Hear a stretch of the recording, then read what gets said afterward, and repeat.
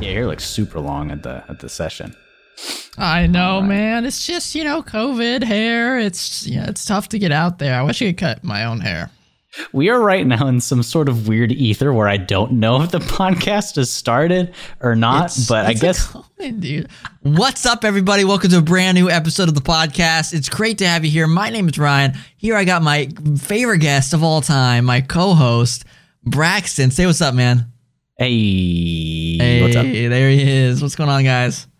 Yeah, but words. I've lost all function in my brain because life is going on. If you're watching on YouTube, I'm trying out the VTuber. I'm just kidding. I just feel and look terrible right now. So you don't get to see my ugly mug. It's just Ryan. You can stare at him the whole time. Right now? No, but I could be. Should I? You think it sound better? That's the gamer way. Do I sound cooler? I mean, does Batman sound cooler when he's in the dark? Of course. That is very true. Batman's a cool guy. Where's Rachel? Oh, I don't know about that one. He's the only guy. I have to wonder at what point he decided that that's how he was going to talk. Was it from the very beginning? Yeah, I'm curious if that was like in the script for... There's no way. Because there's never been another Batman that's done that. No, like, Christian Bale, please sound like you have a squirrel in your throat the whole time.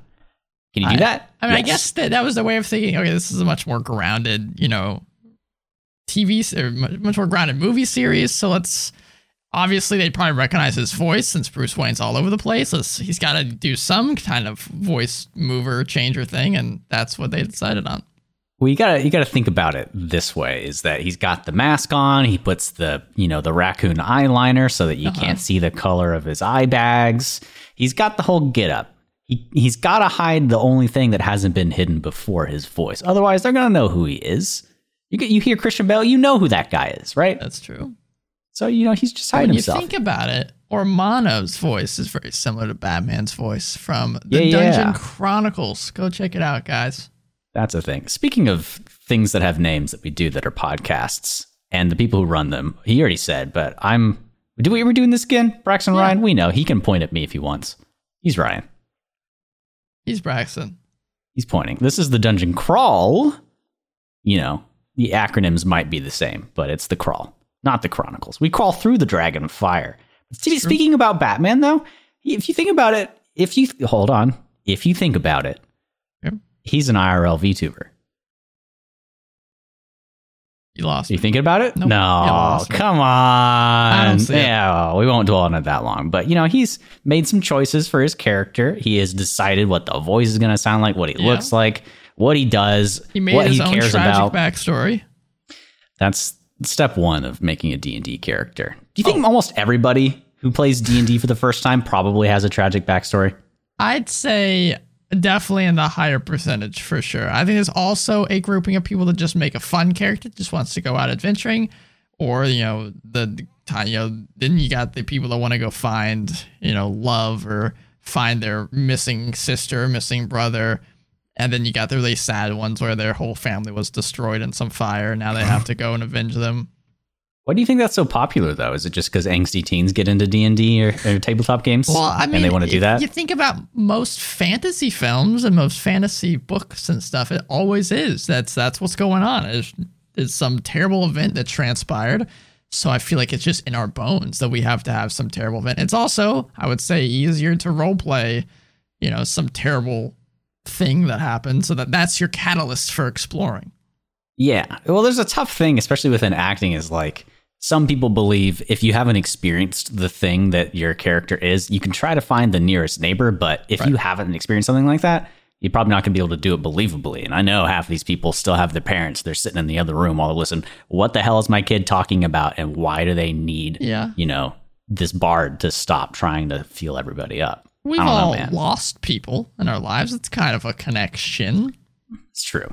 Yeah, no matter how small it is, you can find that. Yeah. But something that lately has been kind of grabbing me too is, don't worry, we're not going to get into any spoilers for any of the shows that we might talk about today, because we're going to take a bit of a dive into characters, development, trying not to stagnate within your D&D campaign, and giving yourself the best foot to RP as well as you can, or at least, make a character that facilitates a good game, a good session, etc. I have no idea what this is going to be titled. We'll decide once we finish talking. Some of that stuff that you mentioned can be easy if you're just not an asshole, making a character that works well with people. But continuing off of that, making a character that can grow.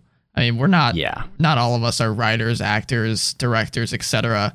So making a character that grows over, if let's say you're playing for a year, people like us, we grow over the course of years. Yeah. So it can be hard to figure out how the hell I'm going to grow this character and change this character. It's complicated stuff. Yeah, I think you're going to have a lot more examples for characters that have gone through arcs and have grown either more quickly than the ones that I do, because most of my experience with experiencing writing or written characters outside of theater, because a lot of that's on me to do, but seeing other people's examples is through anime. And my God, that is not known for the best character development in the world. It's just not. But as of late, Attack on Titan's been kind of crazy. And I'm not spoiling anything, but stuff moves in that show. Not insanely fast, but it goes to entirely different directions. And I would say season 1, Eren Yeager is one of the most anime protagonists ever. Like just like the definition of an anime protagonist. Well, yeah, he's somebody. A thing happens to somebody he loves, and he is now incredibly angry at that thing and wants to destroy everything of that thing that exists. Sounds like a D&D character. Exactly. A very simple D&D character. I mean, you think of someone if they were making a ranger class with the favorite enemy type. Ooh. It's probably something similar that people have, that you would think of. Your whole family got slaughtered by orcs. That's your favorite enemy because now you've studied it, and with every fiber you're being, you know how to find these people and you know how to kill them. So that's your goal. So you're not too dissimilar. No, not at all. For Eren too, I mean, if you just wanted to translate him 1-to-1 to a D&D character, his parents, died. He's got a big enemy that he's looking for. He's got a town he came from and a few NPCs that he can interact with and the DM can throw in there. And he's got what he wants, what's stopping him, a bunch of things like that. Where is he? How does he feel about the world? And the thing that really surprised me and made me want to talk about this subject of character development is in some campaigns that I've been either watching or experiencing, all of our characters have gone through some sort of event that changes how we are from the moment we created the character. Oftentimes you make this player character and you keep referring back to your original sheet, and it kind of resets you back to the moment of when your character was born. And that doesn't facilitate a lot of development, in my opinion. Also, or if you wrote this gigantic, 9-page backstory for your character, and the only things that have transpired since that backstory have been in-game, and you don't have a complete, written document documenting every single moment of your life since then, it can be easy to just, look back and say, okay, that's me. And, even though these other things have transpired, it's just, you don't think about them all the time, especially if there's, months or weeks between sessions. And I do also want to say not everybody has gone through improv training or is incredibly perceptive to changes in the environment, because a lot of us experience either social anxiety or it's a lot to just process playing a video game or a tabletop RPG where you're worrying about rolling dice, numbers. You got to listen to what the DM is saying and just figure it out, which is why a lot of people end up just making themselves as a D&D character. Even if they make a backstory, you end up just turning that character into your personality. It happens quite a lot. Even my character's like that. I'm trying to change it. Yes, I know for a fact whenever I made one of my first characters ages ago, or however long it's been with Ryan, I wrote a fun backstory and I was like, okay, I'm going to try to change it. But as I always do, I fall into my rut, whether it's a video game or a tabletop RPG, and it basically just turns into me, which is often why I like video games where I can make my own character and I'm not forced to play somebody that already exists unless it's a really railroady experience. Well, it also gives you, in a game, you get to think about your decisions, unless it's like, a quick time event.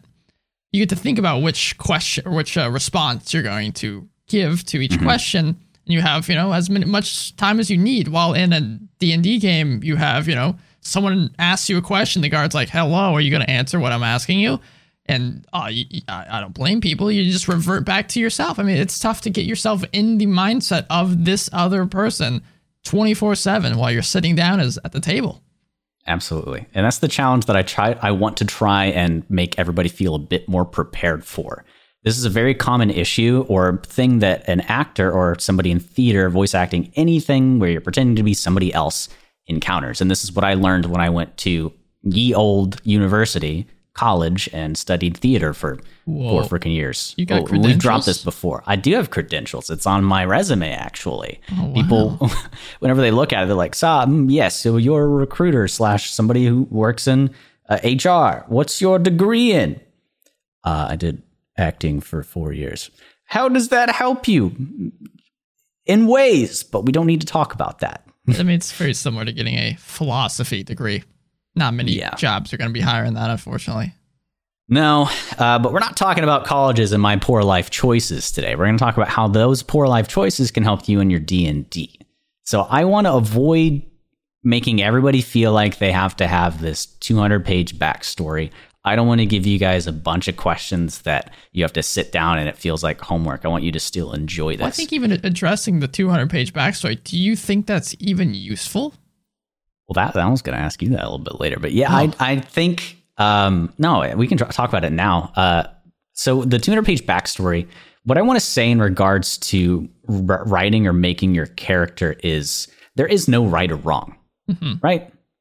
It's about how applicable it is to the campaign, right? And whatever you want to do. If you want to write a big backstory, do it. That's the first step. Do you want to do that? Check. Okay, cool. So you're writing it. Is it applicable to the campaign? If a massive backstory is not going to matter at all and the DM is just going to be overwhelmed, in particular, if they tell you to not do it, don't do it.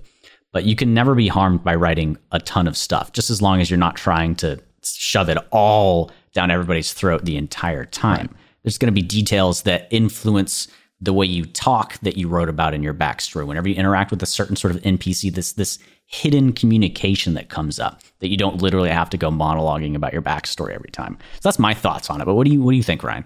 I mean, I agree. I think for me personally, though, as cool and beneficial as one may think, a very long, extensive essay on your backstory could be useful. I think asking yourself specific questions about your character, and we've done this occasionally in our games, where I would open up the session by asking you this question about your character. And since then, I've taken it to asking people now in private, and they can share it if they want.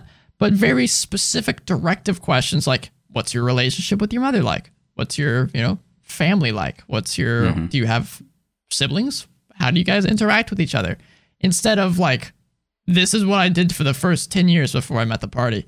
Yes. That could be useful, but I think if you're role playing, then I definitely think you need to focus on the specific characteristics that make your character who they are and how they think about the world instead of their history, because the history is important, but that can come later and you can work with your DM on that if you really want to build that into the story. So that's perfect. And this is exactly where I want to go with a physical thing that people can buy or look at, or we'll provide this in our Twitter most likely for you to go through it as a worksheet on your own if you want. Let's pretend we've got two sorts of people in front of us. Somebody who wants to make a character and their DM needs them to provide a little bit of details to flavor RP so that they can do better. And then you've got the other player who's got the massive backstory. What I'm going to say for the player who doesn't have a lot and doesn't want to do much, this takes 2 seconds. For the player that has the massive backstory, this is going to help you boil these down into 5 or 6 points that can help you each session rather than the entire campaign. This is something I want you to do both at the beginning of the entire campaign and before each session. This is applicable at every single moment of your character's time. And Ryan has already mentioned some questions for these. This is Udahagen's 9 questions from their Respect for Acting book article. It's in a lot of forms. Originally, it was Udahagen? Udahagen, yes. There's a lot of foreigners that have shaped the theater scope because, as you know, the Americas are fairly new in regards to the world. So theater's been around for a long time. But these are going to get a little repetitive with what Ryan just mentioned. But I want you guys, and there's a couple more, but the first thing, the most important thing really is who am I? And this can essentially be your character's like statistics, what they are, who they are, what their name is, what their life was. This is your massive backstory, I suppose.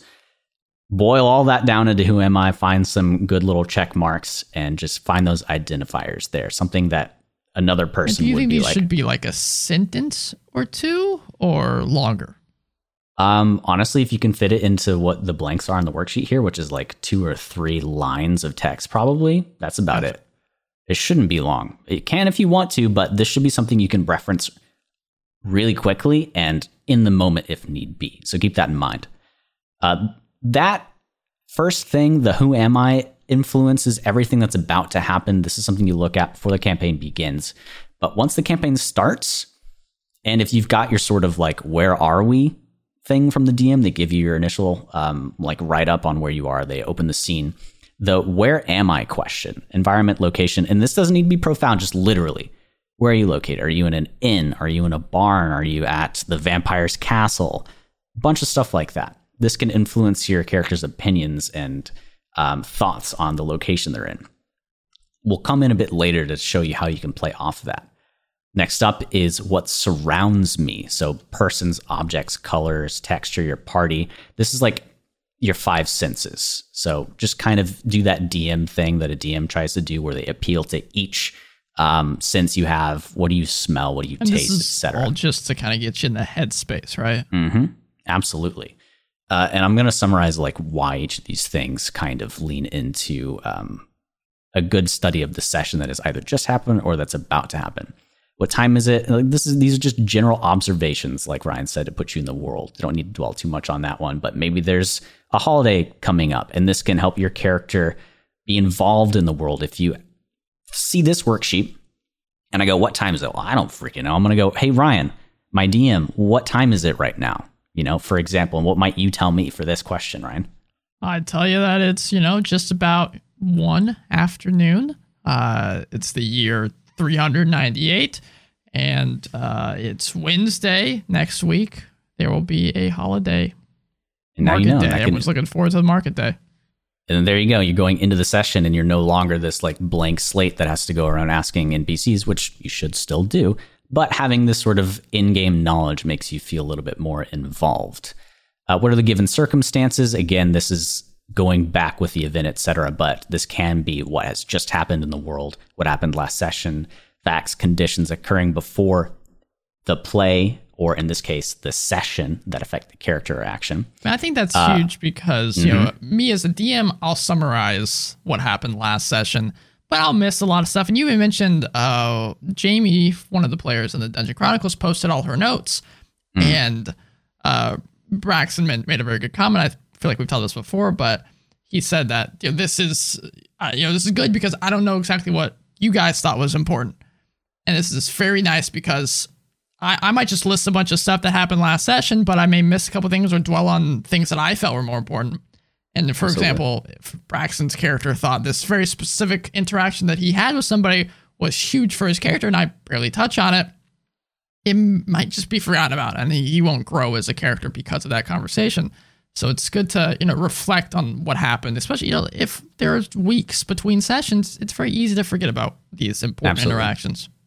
Yeah, and this can take a lot of weight off the DM as well. And the big thing about the given circumstances is just that, like Ryan said, it allows you to digest things rather than just passively play D&D. And it's that passive mindset that leads to a lack of development or involvement during the session. So if you find yourself bored every session, rather than saying this campaign sucks and is boring, try to make yourself look at the given circumstances, let those influence yourself. And then if you truly find them boring, then maybe it's not the game for you.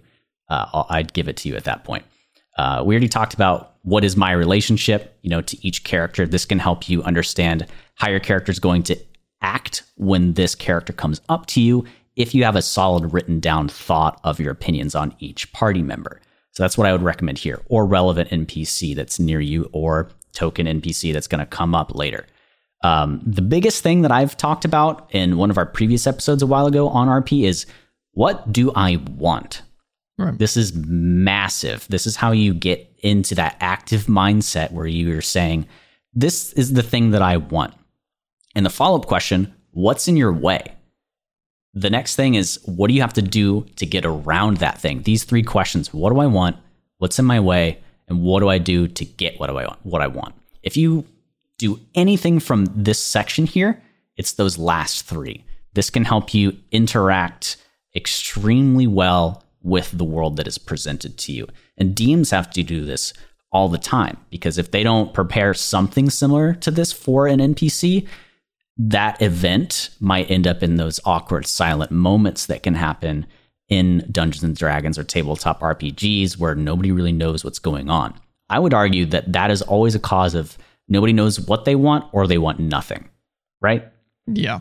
And I could say see that's the root cause. These 3 questions very easily be misconstrued to be like, what do I want? Like, what's my end goal as a character? But these questions should be asked for, every encounter, every moment. What do I want out of this conversation? What's in my way from getting that? Maybe it's this innkeep is not selling me with an item that I really want for the price that I want it for. And then how do I get what I want? Maybe I have to haggle with this guy a little bit. Maybe I have to come back later, sneak in and steal it. So a couple different options you could get from there. And that can come up in every single tiny encounter that happens within the game. Absolutely. So I think I mentioned this almost verbatim in our older episode. But you never just want something because you want it. There always has to be a little bit more. If you dig deeper, there's always something a little bit more. It's like, why do you want to buy that potion? I don't know, because I want it. Well, why do you want it? Well, I don't want to die. Hey, that's a really damn good motivator. If you don't want to die, you're going to be a lot more inclined to try to haggle that shopkeep down so you can get this potion and survive the next fight, probably. Yeah, it's never as simple as it's what my character would do. Mm-hmm. Never, ever. So try to get out of that way of thinking. So just to sum these up again, it's who am I? Where am I? What surrounds me? What time is it? What are the given circumstances? What is my relationship? What do I want? What's in my way? And what do I do to get what I want? Those are action verbs always, like Ryan kind of mentioned at the end there. So if you do anything, try to apply this maybe before and after each session, or at the very minimum before each session. Your DM is going to love you. You're going to RP way better. You're going to get more gold in your session. I'm just saying, this is going to work. You'll at the very least, feel like you know more about what's going on, probably. Mm-hmm. And then eventually these things are just going to come second nature to you, because in a way, as people, these questions are always in our minds, and what's written under them is always changing. And I want to bring back in Eren Yeager too, because in the beginning of Attack on Titan, and don't worry, I'm not going to spoil anything other than saying Eren Yeager changes throughout the story. And that's a given for a character and something. So he begins and he's bloodthirsty, wants to kill everything, and he rushes into battle, right, Ryan? Yeah. What else is Eren Yeager like? How does he change from, that moment when he's super young and he has that traumatic experience, say, to like season 2 and 3? Very impulsive at first. Grow into being more of a, thinking about the situation more after you grow up and kind of learn more about what's going on. No, that's not all about you. Also more trusting of others. Absolutely. Believes that if this person has this role, they'll probably take care of that while you take care of this. It's not all about you just rushing and murdering everybody. So if you were to change, and it might be tough to do this without spoiling things, but what does Eren want at the beginning of the show? To kill all the big titans. I don't know if we can get to the next part without spoilers, but does that change in the show? Yeah, I definitely say, at the very least, without spoiling anything, it definitely at least morphs. Okay. So let's jump to a make-believe situation in Dungeons and Dragons. You've got everyone in your party, and they all are these dark, dramatic characters, and they're obsessed and blinded by, whatever thing attacked them or gave them a traumatic experience in the campaign. Typical D&D characters. Typical D&D characters. And it leads to a lot of infighting in the party, because you've got really strong motivations to go one direction, and your other party member wants to go the other way. The thing I want you to do with these sheets is, as you start interacting with characters, even if it's not the exact way you wanted your character to go, to try to make things work a little better, apply these questions every time to each session and almost forget about the ones that you had initially. You can keep that to inform what you've got, but ask these questions again, and it's like a text message. oftentimes you might go back to read what was said 10 years ago, but the most relevant thing is the thing that happened and that you said most recently. And that's what you're going to judge based off of. So there are a lot of more in-depth things that you can get into. And what I want to go with next, and boil these down, this is going to be for the people that really, really enjoy asking themselves a ton of questions. For the player in there that's listening right now and says, I don't want to do that, I just want to make a character and have great stats, we're going to try to boil these down to the ones that genuinely matter, because there's a lot of ones in here that don't really add anything to a campaign. And keep that statement, does this add to the campaign or my character while you're writing a backstory? But there's 5 sort of, I guess, questions or categories you should be asking yourself about. And I want to ask Ryan like what he thinks about each of these real quick. So to list them off, it's physical, social, psychological, moral, and the play, which in this case is going to be the campaign or the session, etc. So for each of these, Ryan, are ones that stick out to you. What do you think about these? How are they going to apply to a D&D character? I mean, I view physical as much of like how does my character view the physical world? Like, maybe where I'm at. That's definitely important. Social, how does my character interact with the people around me? You could even think about different creeds, different races, different kingdoms that people are from. That's, I'd say, very important because you're going to have party members, so you need to know how you feel about these party members. Psychological can be important, I would say, depending on the type of games that you're playing. But even still, I think a very agnostic thing would be to think about, psychological and the fact, like, what is my character's headspace? What's my immediate reaction to specific things that I see?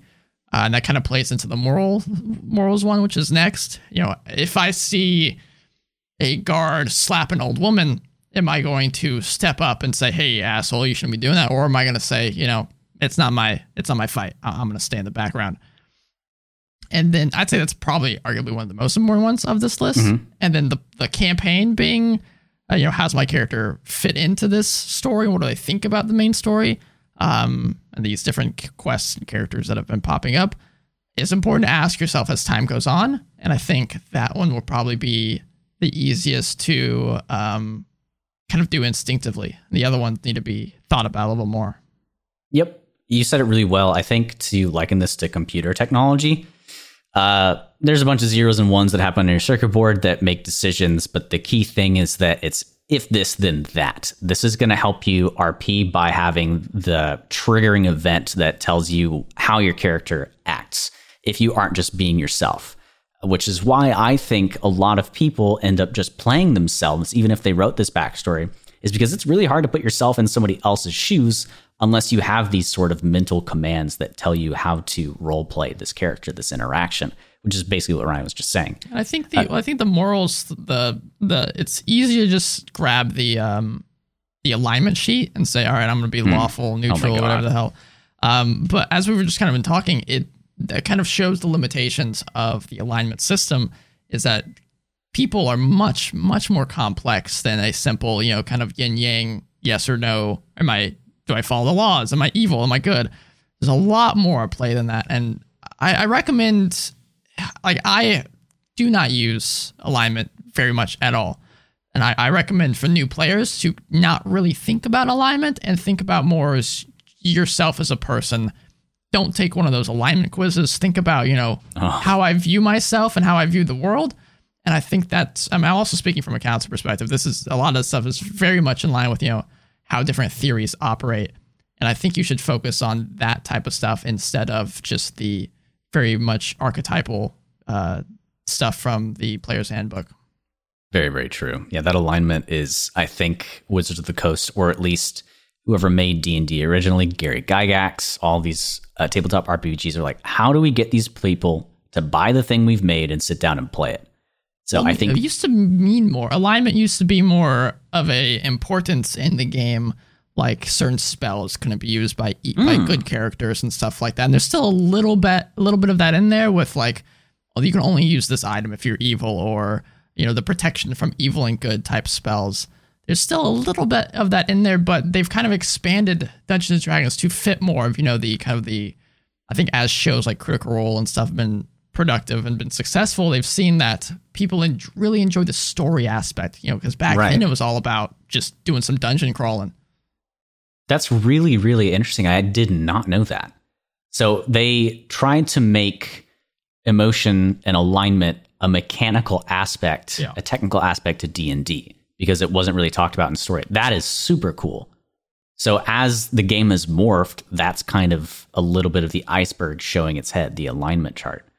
That is very, very interesting to me. So if you're going to forget about that, these are the kinds of questions that can help you inform yourself on what sort of decisions you're going to make, rather than, well, I'm a lawful evil character, so I'm always going to sternly say no and not save the people and murder people. That's a quick and, I guess, messy way to decide it, but it's at least a way to point yourself in the right direction. Yeah. So Ryan, you right now are looking at a lot of questions, and at first it's like, nobody wants to do this. There's 23 questions just for physical qualities. I do.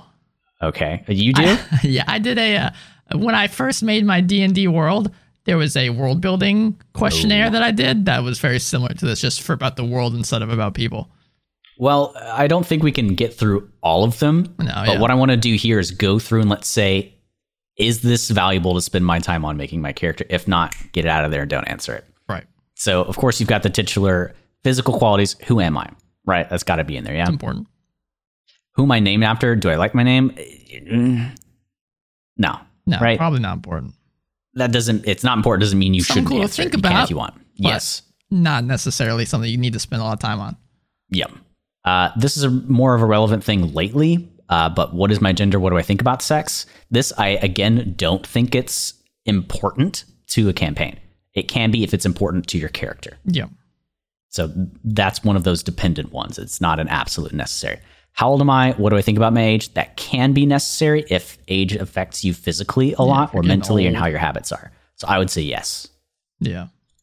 How does my posture express age, health, inner feeling? That can kind of go with the age thing. I don't think this is as important to answer for some that will show up later. You'll see. Yeah, I'd say that's something more you can think about, because I recommend this to all my players, and I try to embody this in game. But try to, when you're speaking as your character, change your posture and change how you are physically to be how your character is. So, like, if I'm playing a larger character, I'll kind of lean back a little bit, square my shoulders, or an older character, maybe scrunch up, and lean over. So I think that's something you should think about, but not necessarily, have to write about. Ryan's really great on that. And we're going to drive that point home throughout this entire thing. So kind of keep your eye out for that and really, really jump into it. How's my complexion? What do I think of it? Not really important unless there's like a massive tattoo or like a gash on your face that people are going to ask about. So again, not the most important thing. What is my height? Can be important depending on what, race you hail from, etc. It's how people view you. But you necessarily don't have to. Maybe you're tall for a dwarf or something. Yeah. So this one, I would say it's more necessary than the ones that we've just kind of gone through. What is my weight? Again, not as important, but if you think it's something that people are going to comment on right away and you want that to be part of your character, do it. So this one, absolutely must have it. What is the pitch, tone, tempo, resonance, or quality of my voice? There's a what do I think of it thing. You don't have to have that.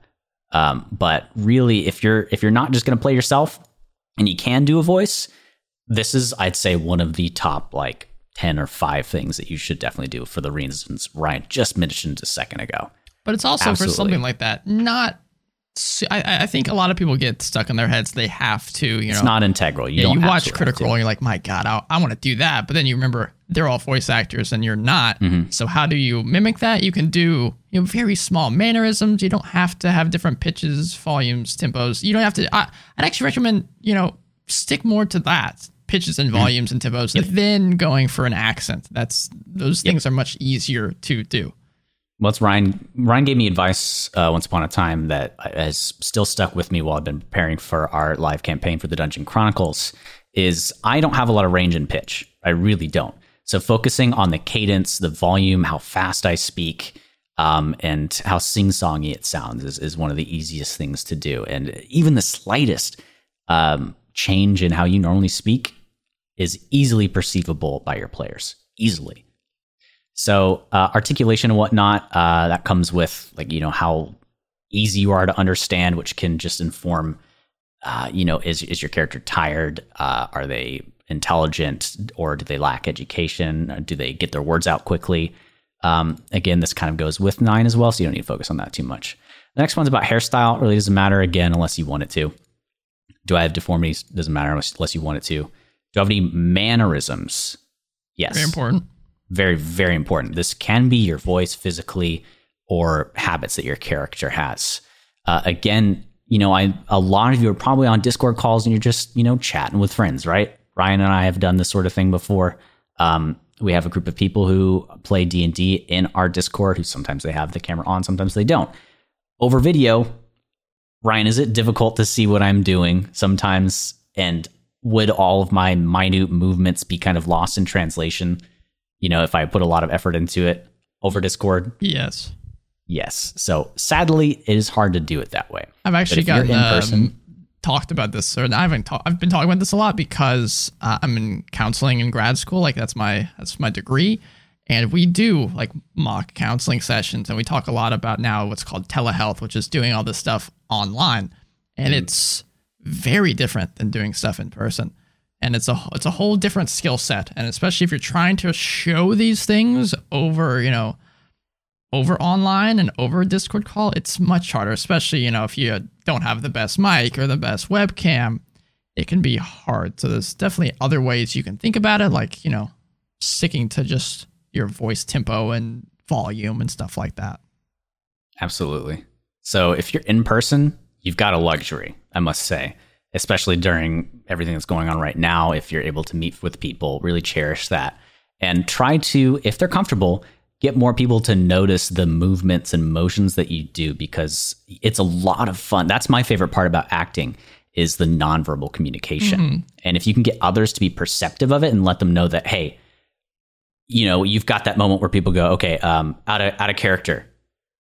Have yourself need to say out of character for movements too. Lock yourself in a state of anything I say, do, or move like right now is what my character is doing. That's a next level RP thing that you can do to really up your role playing experience in Dungeons and Dragons, I would say. Jumping off and riffing off of people is so much fun. And one of my favorite interactions that I've had with, I don't know if it was necessarily with Braxton, but I know he was present for it in person, was when I was playing my version of Strahd. We were all at this nice dinner table. Ugh. And I someone was trying to ask Strahd a question, the vampire, while he's talking to someone else. And I just turn over and look at him and say, just give him the finger and say, I'm not talking to you. And I turn back to the other person. And I could just see out of the corner of my eye, they're like, what? Excuse me? What's up with that? Because they've never had that, someone act like that towards them. It's always been, the players are important. Every NPC wants to talk to them. And now it's like, okay, fine, asshole. I don't want to talk to you anymore. Well, even more so, too, because that player and that character who Strahd wanted to speak with was way quieter than I was. I was the voice of the group. Yeah. So it was just a really powerful moment where both in character and as the player for this character, I was like, I don't like this as Carrion, the Warlock right now. He is uncomfortable. He is important. He's cool, but he wants to talk to this person. Oh my gosh. It was just so fun. So if that drives that home, even more, those mannerisms and movements, if you can do it, do it. How energetic or vital am I? This is, again, just kind of the cadence of your voice or how you act. You've already answered that with the previous questions. The next few are kind of really, really minute. And I think I just jumped over one. We'll go back to it in a second. But are my gestures complete or incomplete? Don't worry about that. Vigorous or weak.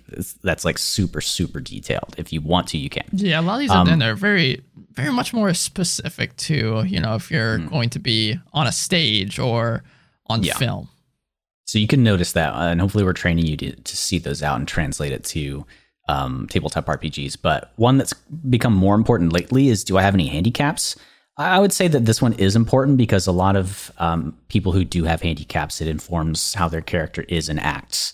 It isn't who your character is, but it's just a physical trait that's there. And if you want it to be a part of the visual representation that NPCs perceive, there you go. It's actually really cool. Speaking of handicaps and disabilities, there's a really cool DM, I think it's a DM's Guild specific thing, but they made a combat wheelchair like thing for Dungeons I did see that. And it is so awesome. I highly recommend you guys check it out if you are, interested in playing a character with a wheelchair. Absolutely. There's a lot more stuff coming out like that lately, and I guarantee there's more homebrew stuff too. That's why I wanted to jump in on that one. Number 18 is, do I like my walk? There's a lot of like, how do I feel about myself questions here that I wouldn't say you necessarily need to ask. It doesn't come up as much in D&D as unless your DM is extremely, focused on making your character reflect on themselves. So in that case, you can answer these questions, but most of the time, don't need to sit on it too much. The next two I love. How do I sit and how do I stand? Even if you don't show how you do that, how many times in our campaign are we like, okay, well, my character stands up and like storms out? Those descriptions happen all the time. And saying how your character moves or exits or enters a situation can give your DM information about what an NPC sees and how they're going to react to your aggressiveness or your inquisitiveness. What they think about you now. Describing your sitting and standing is super, super great. Donate objects, hand props, etc., accessories. Absolutely, yeah. Your weapons. What are you wearing? How does this affect you? I think this one's extremely important, right? Yeah. All right. The next one's about like your basic rhythms and movements. You don't have to do this, but if you're starting to do a lot of those gestures in game, what are the qualities of those? The same thing about the cadence of your voice. What's the cadence of your movements and hands, etc. And then 23 is the last one. Like, what do you like to wear? How do you wear your clothes? You don't need to do that, but clothes, odds are you're wearing them. So maybe you want to answer this. Physical, those are those. It's the biggest category here. It'll get a lot more palatable once we get out of that. But you guys were like, physical, easy.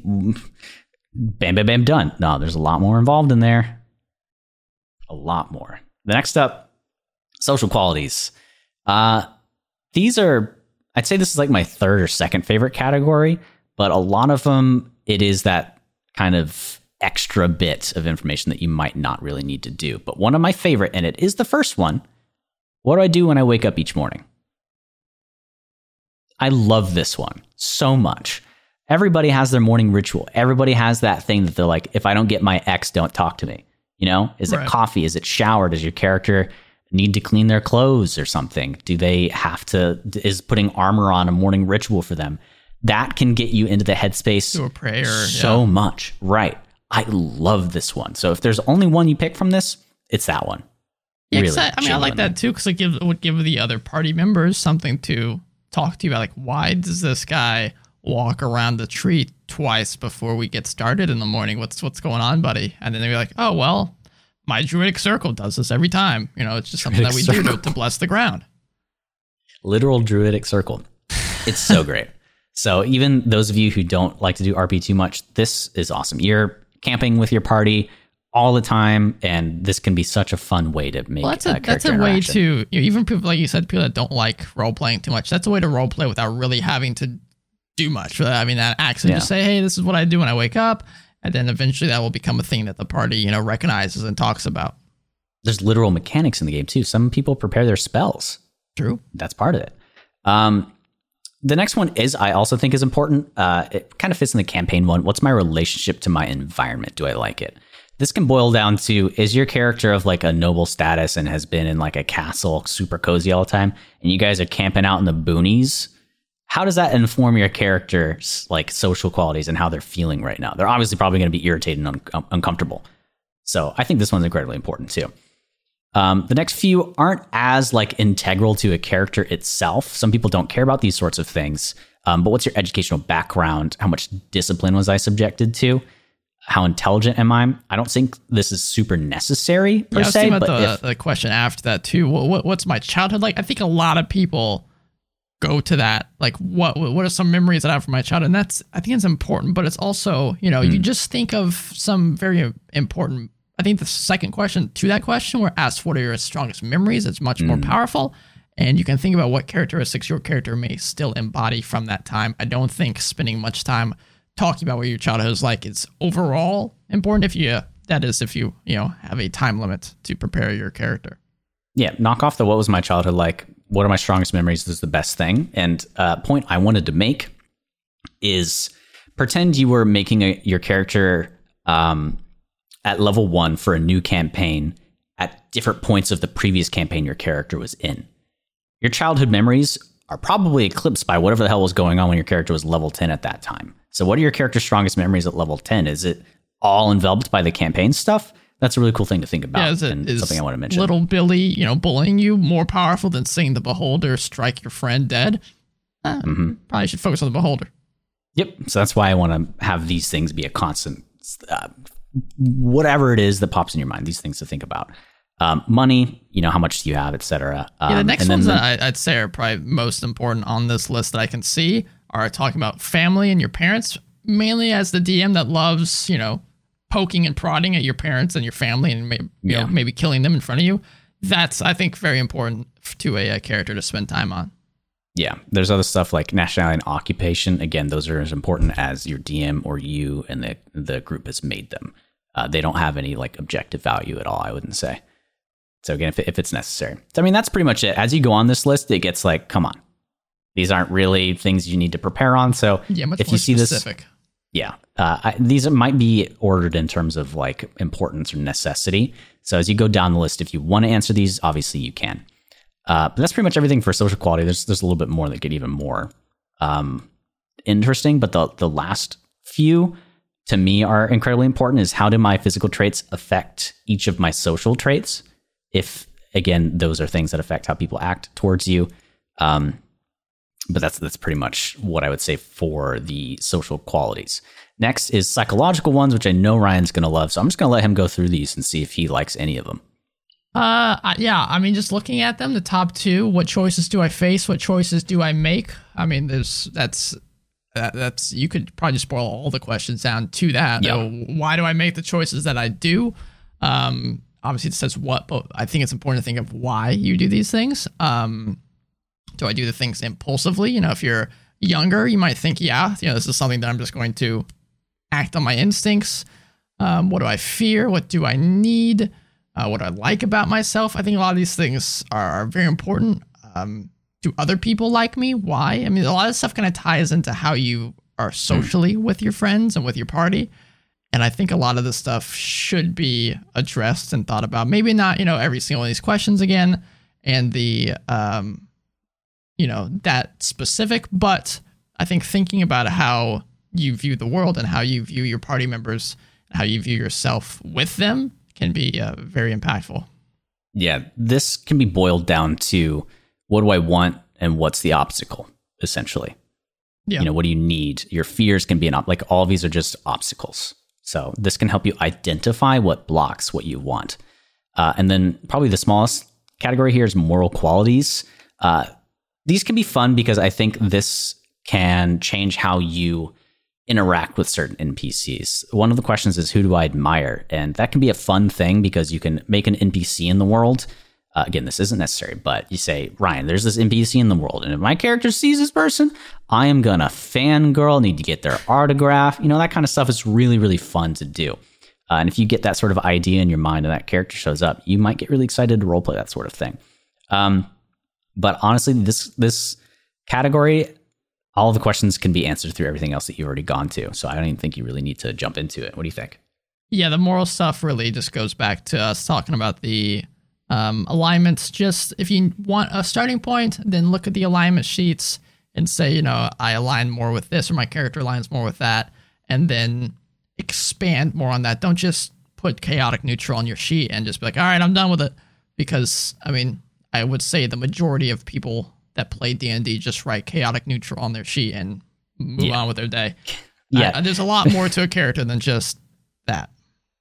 Anytime I see a chaotic neutral person, I know that they want to roleplay. I know. Because that's the I can do anything I want option. Kinda, yeah. At least that's how I feel about it oftentimes. As a chaotic neutral warlock, rise up. So this next one, I don't think you need to do right away at all. And there's a bunch of these that are theater specific. But anytime there's play written in this, where the first one is, why am I included in the play? You might be like, why am I included in the campaign? Well, because my friends want to play and I'm here. I'm going to challenge you to ask this question throughout the campaign so that you identify where your character needs to grow. The first one is, why am I included in the campaign?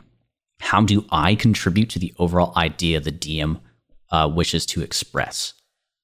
Putting yourself in the DM's shoes and seeing if the way you're acting is facilitating an awesome D&D experience. Is there something that I'm doing that isn't contributing?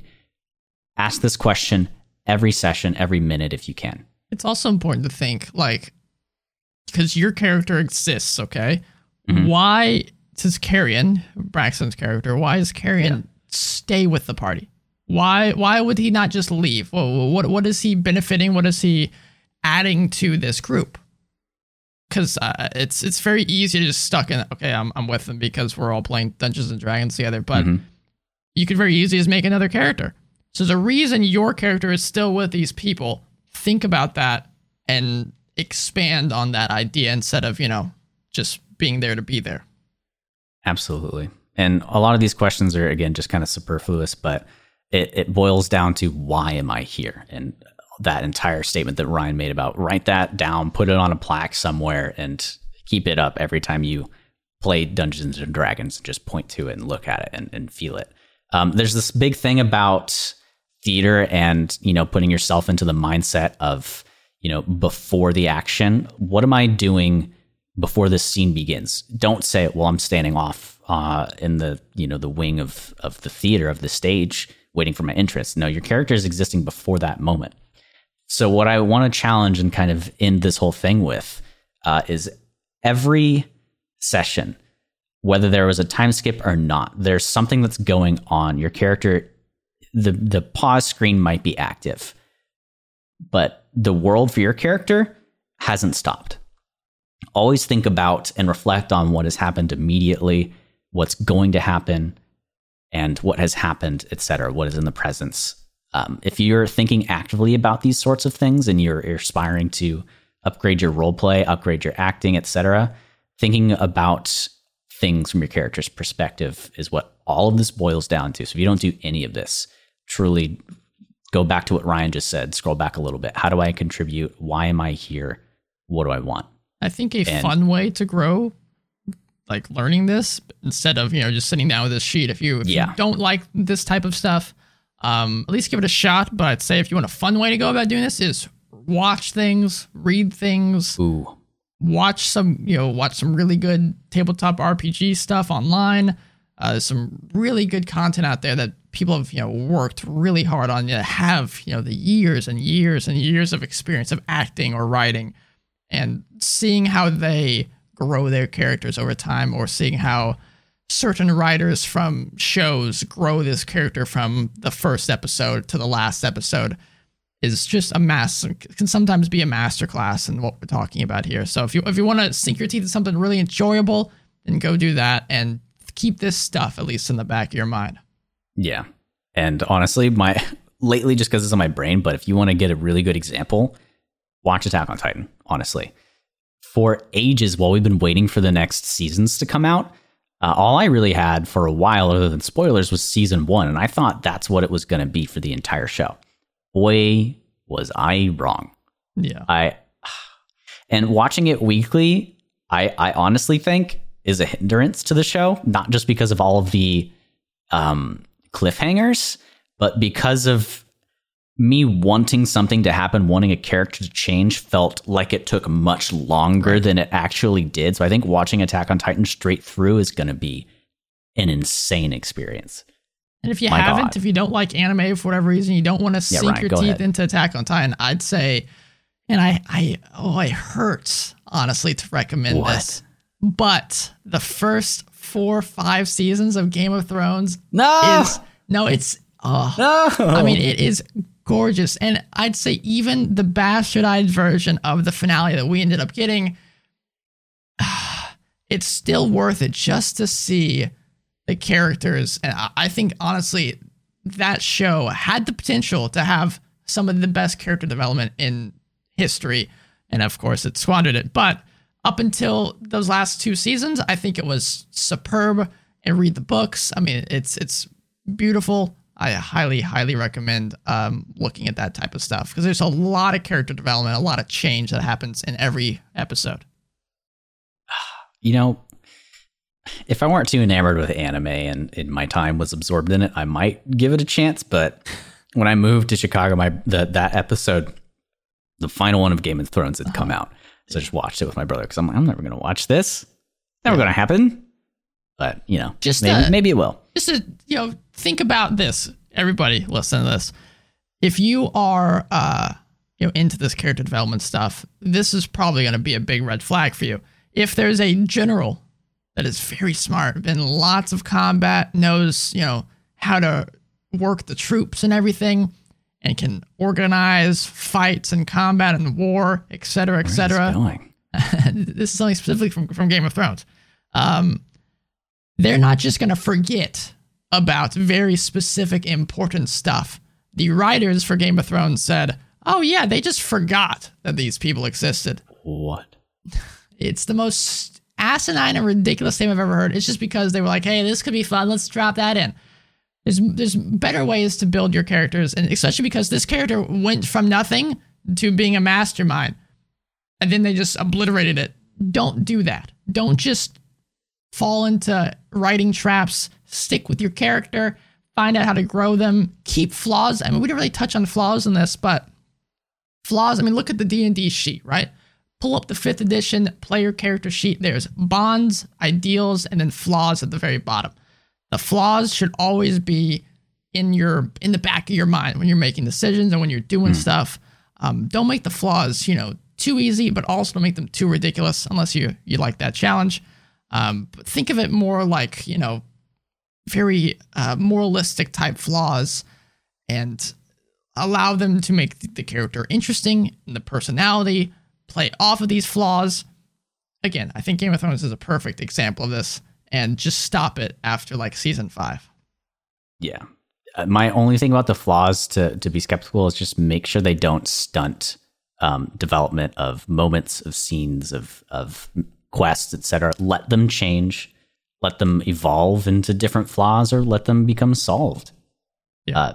You don't have to maintain a static character the entire time. And I think that's what that's the message I want to give for this episode. And if you can take that away, I think there's going to be a lot less of breaking up with your character needed, like how we talked about in one of our other podcasts that happened a couple of weeks ago. Basically, the main reason that I think we want to talk about this is how do we avoid that? This is this episode. Yeah. Oh, Breaking Bad TV show. Fantastic character development as well. That's something I need to watch too. I've watched a handful of regular TV shows. Frasier takes a big part of that, just because whatever my brother's watching is what I'm watching, Yep. But we're not watching Frasier right now. You've been watching or listening to or experiencing, us here at the Dungeon Crawl, man. And if you're ever interested in peeking some stuff out or looking at what we're doing, or if there's a message, you need an update, maybe. I don't know. Mm-hmm. We have social media at Dungeon Crawl Pod. You can find us. This article, this document that we were looking at will be posted. Yes, there's going to be a lot of theater terminology here. So anytime you see play, or if there's something that doesn't seem relevant to D&D, get it out of there. You don't have to do this word for word at all. You don't even have to do it at all. Just look at it if you want. Twitter, Instagram, so at Dungeon Crawl Pod. If you're looking to talk to us long form, discuss things that you've heard in previous episodes or this episode, want to ask us something, thedungeoncrawlpod@gmail.com is where you can find us there for that form. We also have a YouTube. If you look up on YouTube, the Dungeon Crawl Podcast, we will pop up and browse our catalogs. That's also where we host our live play, the Dungeon Chronicles. Ryan, we have a Twitch for that we don't use yet. On March 22nd, and we're sticking our guns to it, at around 6 p.m. or so, we're going to be live streaming the Dungeon Chronicles. Whoa. And what is the handle for that, Ryan? Do you know? I'm putting you on the spot. The Dungeon Crawl Network, twitch.tv/the Dungeon Crawl Network. And the reason we have it that way is because we want to have it be a catch-all for whatever we want to live stream. So if you're looking forward to that sort of content, jump your booty over there. That's March 22nd. So if you've been listening to the live play, those have been episodes recorded back in November. The 5th episode probably is going to be all digital, and the audio quality is going to be spicy, and we're ready to get going. Ryan, what else do you have for us? Well, I was doing a little light reading, the past week. And Braxton, as you kind of mentioned, is a theater pro, so he probably kind of knows what I'm talking about here. But I found an old play that I don't think many people know about. It's called A Podcaster's Dream by William Shakespeare. And he, in this, I was fascinated because he actually, I think he's like a time traveler or something. He mentioned in there, of course, uses Shakespearean speech, and I had to use the old, what was it, Idiot's Guide to Reading Shakespeare. I don't remember what they're called, but it had like the half Something and like half that. side. And the side that I could understand had stuff where it mentioned the Dungeon Crawl. It said if you go to Apple Podcasts and type in the Dungeon Crawl, rate it 5 stars, then this character that is in this, I don't remember the character's name. It was kind of forgettable. But this character's name in this podcaster's dream would be very happy. I think the name might have been Ryan. I'm not positive. But it'd be very happy if you go to this place and rate it 5 stars. The Dungeon Crawl podcast on Apple Podcasts, rate it 5 stars. And I believe, I could be wrong here, but I think it said something on the Spark Notes page that it'll make it go higher. Like people will be able to find the podcast easier. And that's Ryan apparently got really happy about this. So I thought I'd share it. I don't know if it really ties in much to the conversation we just had about acting and stuff, but I know Shakespeare is very important about, for that time period and that, concepts. So I thought I'd mention it. Yeah, I completely forgot about that in my Shakespeare studies class in my senior year of college. Entirely forgot about it. But also more importantly, we don't talk about the time paradox that is the dungeon crawl, I know. Because if we didn't create this podcast, he wouldn't have time traveled and seen it. And then, he wouldn't have mentioned it in that book, and then we wouldn't have read that and then, followed his scripture and created it. It's a time paradox. Shakespeare's crazy, man. I was quite often told in theater that I look like Shakespeare and could probably play him in a play. And I was like, what does that even mean? Really? Yeah. Everybody's like, you kind of look like Shakespeare. I'm like, what do you... It was said a lot, and it freaks me out.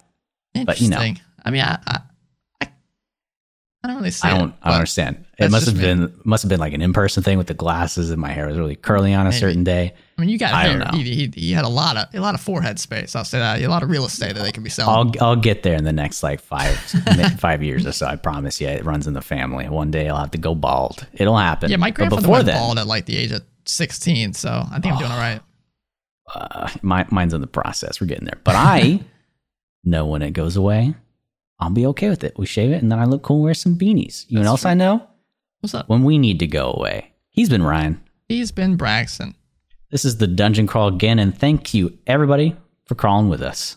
Make sure you join us next week for a really good episode. We have no idea what we're doing. That's why I love that. insert the episode name for when we learn it. Yeah, we'll put it in post. Yeah.